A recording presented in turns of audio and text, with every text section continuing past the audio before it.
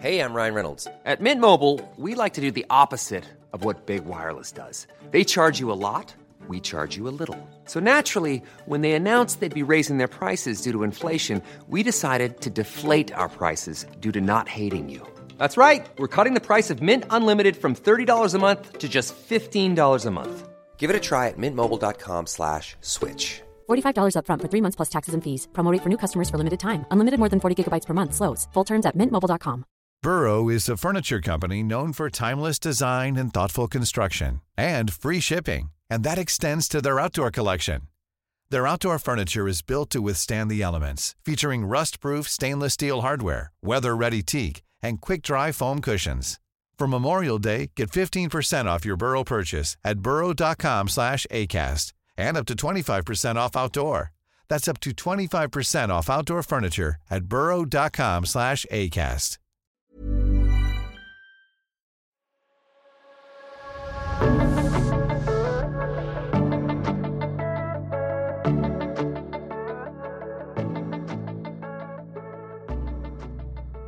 Welcome to our first podcast of 2023 with Crime Stoppers Victoria and partner Bank of It. Today, we will be focusing on financial abuse. This podcast will provide an exploration of the complex dynamics of financial abuse with a focus on coercive control and its significant impacts. Lauren is currently leading family violence, sexual assault and child abuse responses for Victoria Police. Welcome, Lauren. Thank you for having me. It's a pleasure to have you here as an expert in this topic, and we know that you'll be able to educate us and all our listeners about what financial abuse is. To start us off, can you tell us a little bit about what you do at Victoria Police? Well, I'm an Assistant Commissioner of the Family Violence Command, and we're one of the only jurisdictions in Australia to have a dedicated command for not just family violence but sexual assault and child abuse. We're a central command that determines the standards, the practice, the strategy and the policy reform for all three of those crime themes, which are very much gendered harm crime themes. We know that women and children are the people who suffer the most from these types of crimes. Seems like a very heavy role that you're in at the moment. It does sound heavy, and I always say to people we're not going out of business soon because it's one of the few crime themes, even during COVID, in family violence and sexual assault, it's rising. The reports are going up. In some ways, we consider that a good thing because we know in the past both family violence and sexual assault were underreported. Very intense. So to bring us back to financial violence, because we understand that financial abuse or financial violence is a form of family abuse, can you explain exactly what financial abuse is? I can, and I'm really glad that you're tackling this topic because when we talk about family violence, most of the time people think of a physical assault. But in Victoria, we have the broadest definition of what family violence is, and financial abuse is included in that definition. So is coercive controlling behaviour. We consider them all types of family violence. And if I spoke to, I suppose, the most simple definition, it's when one person uses the control of money to control their partner or other family members. That's horrible.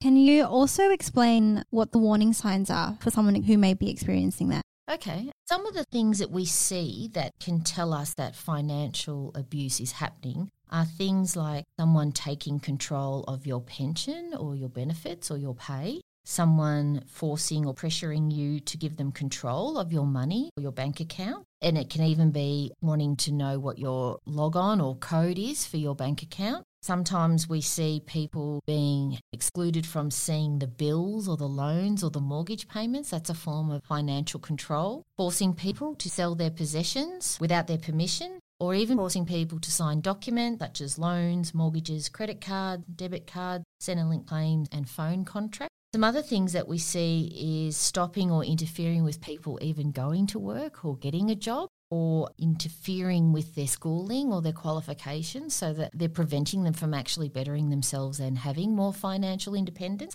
And sometimes it can be as simple as just refusing to pay for things like food, medicine or disability-related equipment. And I think we've seen cases where people have hidden assets or money from their family or their partners so that the person actually is in a more difficult financial situation than they need to be. So there's some of the signs. A lot of warning signs. And who can experience financial abuse?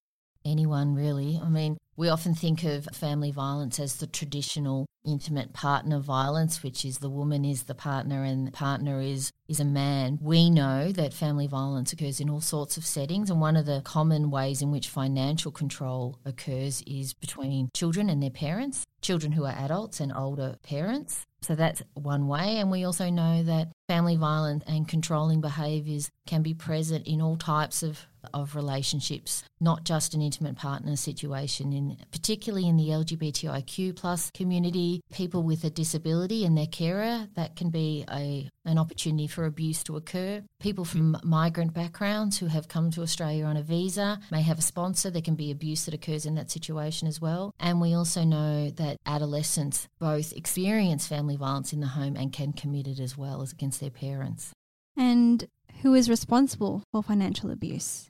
It's always the perpetrator who is to blame for any form of family violence, particularly financial abuse. I think people are often convinced that what's happening is just normal in a relationship and everyone kind of, has one person who takes care of the money and the other person who doesn't worry about it. That's not what we're talking about here. And often we see that some of the things that people do, they've gone to a very great length to manipulate the situation and make the victim feel as though they're not doing anything wrong. But whenever they are restricting that person's liberties or their financial independence, that is a form of abuse.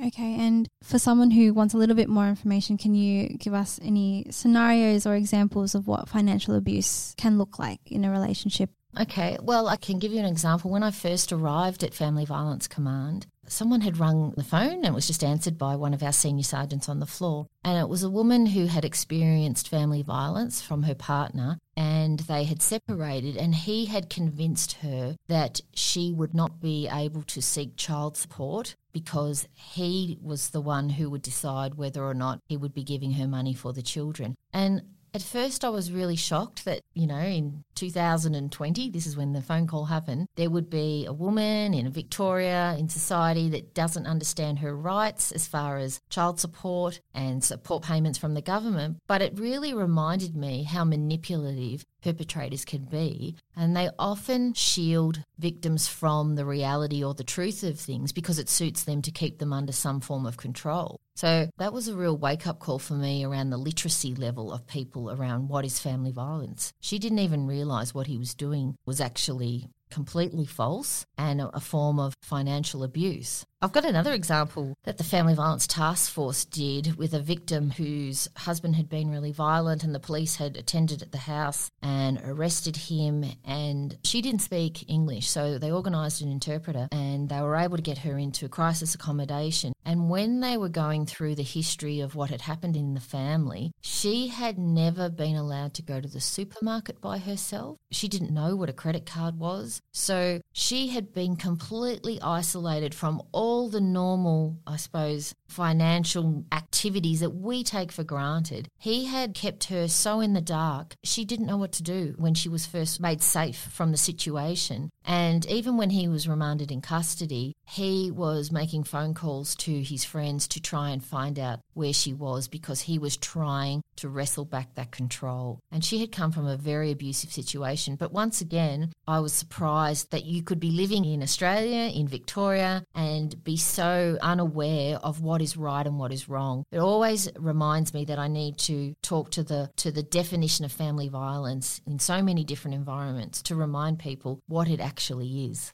So for someone who is unaware of all of that and doesn't know what financial violence looks like, how would they get themselves out of that situation, or how would they educate themselves to become aware that they're in a situation of family abuse? Well, I think probably the most common way is that they're going to ultimately have a conversation with a friend or a family member. I think that will be the first time where they think maybe something's not right. And I often get asked about the role of bystanders in all forms of family violence, including coercive control and financial abuse. And I say to people, you've got to be that person who says, that's not okay. No, that's not normal. That's not right. The person doesn't need rescuing. They just need you to be a support for them. And the most important thing to accept is that even when you say to them, that's abusive, that's not normal, you shouldn't have to put up with that, that doesn't necessarily mean the person's going to go home and leave that abusive person. There'll be many good reasons why they might stay, and therefore the bystander's role is to keep being a support, finding ways to maybe give them a chance to go and seek some more advice from a specialist family violence worker. I've often heard of people offering to mind the kids or have play dates so the person can actually, without anyone knowing, go and seek some more formal advice. They really don't want to be judged. I think that's another thing that will happen when you tell someone is you don't want that person to say, well, how could you put up with that? Because there's very good legitimate reasons why people stay with someone who's violent, especially if it's not physical violence, but it won't just be financial control. They'll be isolated from their friends and family. They may be controlled in what they wear, whether or not they're allowed to have a job, all sorts of freedoms across their life. And so I think we just sort of have to always be mindful that victim survivors will be doing a risk assessment every day as to, should I stay, should I go, should I keep accepting this? And often they'll reach out to their inner circle to get a sense check on whether or not what's happening is actually abuse or not. And what are some common situations in which you see victims of financial abuse? We see it in lots of situations. One of the common ones is adult children who have older parents. We recently did a financial elder abuse trial in Victoria Police across 5 sites, and some of the things that were coming to the police attention was children putting pressure on their parents to sell assets or give them money. And in fact, we had one case where there was a fight between a daughter and her elderly mother, and the daughter was a grown woman, and neighbours had heard the fighting and had called the police. And so when the police arrived, the daughter, who was, probably in her 40s, really coherent, explained that her mother had dementia and that they'd had an argument over the car keys. And as it turned out, her mother had injuries, so they called the ambulance. So the police were sort of, trying to unfold the story as to what was presented before them. But when the elderly mother got to hospital, she actually had a couple of broken ribs. And the sergeant who was attending the incident rang the hospital, made a few more inquiries. And what it had turned out to be was that they were having an argument over the cars because the daughter had convinced the mother to give her money to buy a BMW, and then she hadn't repaid the loan, and the mother was trying to get the keys back because she was putting pressure on her to give her more money. So it was a case of financial elder abuse. And it took a day or two to work through that the story that the child, even though she's an adult, had given to the police was very, very different to the actual scenario. And her mother's dementia was not as she portrayed it to be. She was able to tell the hospital staff what had happened, and police were able then to get an intervention order and put some safety protection mechanisms in place for her elderly mother. Oh, that's a really sad, very, very sad story. And you briefly touched on intervention orders and family intervention orders. Can you explain what that is? Well, when police receive a report of family violence, and it doesn't have to be necessarily a physical violence scenario, but we are looking at sort of 2 different aspects to what's going on. The first thing we're always trying to understand is who is in most need of safety or who is most in fear in the situation. There may be criminal offending aspects to the incident in front of us, like assaults or property damage, but equally, even if there aren't any criminal aspects, we have a civil process, which is our intervention order and personal safety order schemes, including our family violence safety notices. So what police will do is we will want to put safety mechanisms in place. So we might issue a family violence safety notice, which provides immediate protection to the affected family member. We may remove the perpetrator from the incident, and we may apply for an intervention order. So the safety piece is the most important thing that we want to do, but we will also then look to see whether or not there are criminal proceedings that we need to undertake, separate and above the safety mechanisms. Thank you for touching on what family intervention orders are. Is there anything else that Victoria Police does to protect the victims of financial abuse? I think the most important thing that Victoria Police try to do to protect victims of financial abuse is that we want to make sure that the abuse stops and we want to make people safe. That's first and foremost. That's our job, and when we're rung to attend, to look at an incident, they're the most important things we're trying to sort out. And we do that under the powers that are under the Family Violence Protection Act. So we will arrest people who are committing crimes. We will use our holding powers. We will apply for remand where appropriate. We're going to hold the perpetrator to account for their behaviour. And sometimes, it might be hard to prove offences, but police are interested in knowing what's gone on. They want to understand what are the behaviours that have contributed to us turning up on that night or that day. We also have a role to play in working with victims, because sometimes victims won't always tell us the full story when we're there. They might just want to talk about what's happened on the night, but it's our job to actually take the time and talk to victims to understand, is there a pattern of behaviour that sits behind what's happened on this incident to bring us there today? So we really put a lot of emphasis these days on asking our police to step back, holistically assess the situation. Yes, there might be criminal offences there, but we want to understand, is there a pattern of control going on where one person is being severely controlled by another?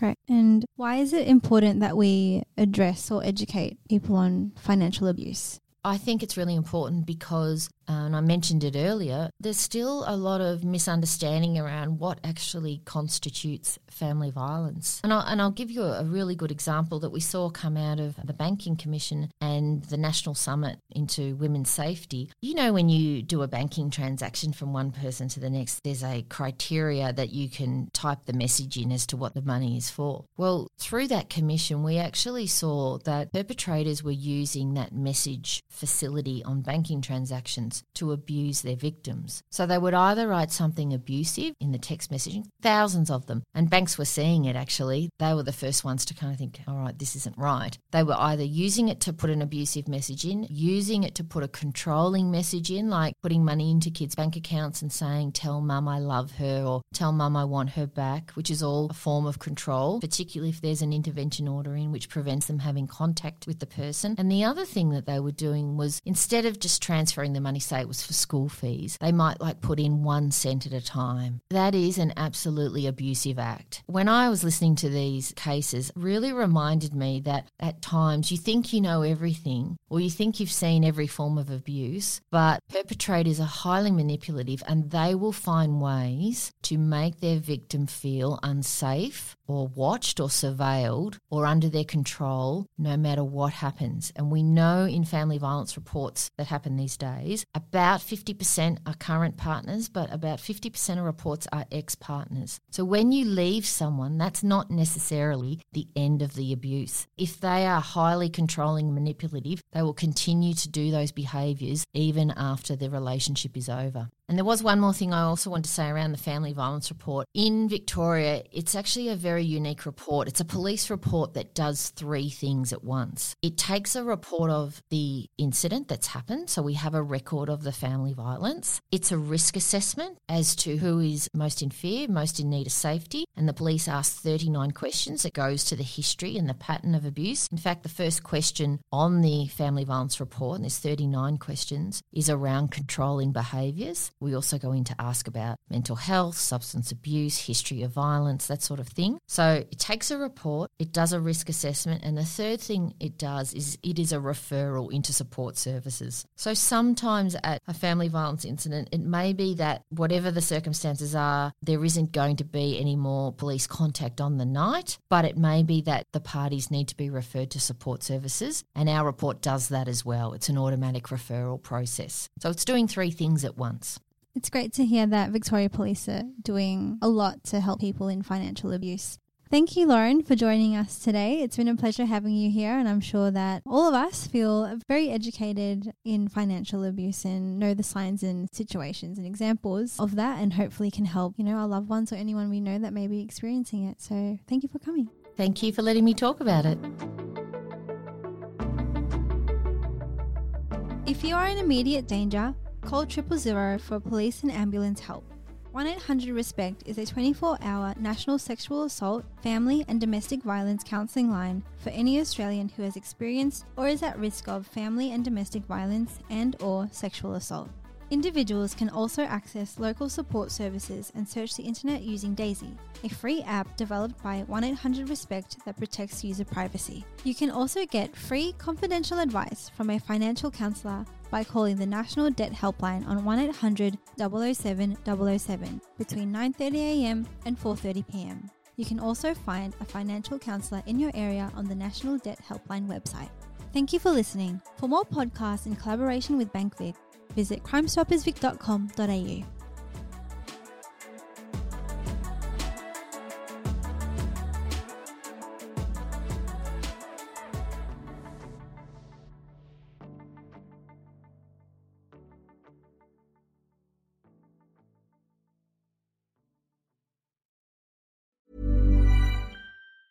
Hi, I'm Daniel, founder of Pretty Litter. Did you know cats tend to hide symptoms of sickness and pain? I learned this the hard way after losing my cat, Gingy. So I created Pretty Litter, a health monitoring litter that helps detect early signs of illness by changing colors, saving you money and potentially your cat's life. Pretty Litter is veterinarian developed, and it's the easiest way to keep tabs on your fur baby's health right at home. Go to prettylitter.com and use code ACAST for 20% off your first order and a free cat toy. Terms and conditions apply. See site for details.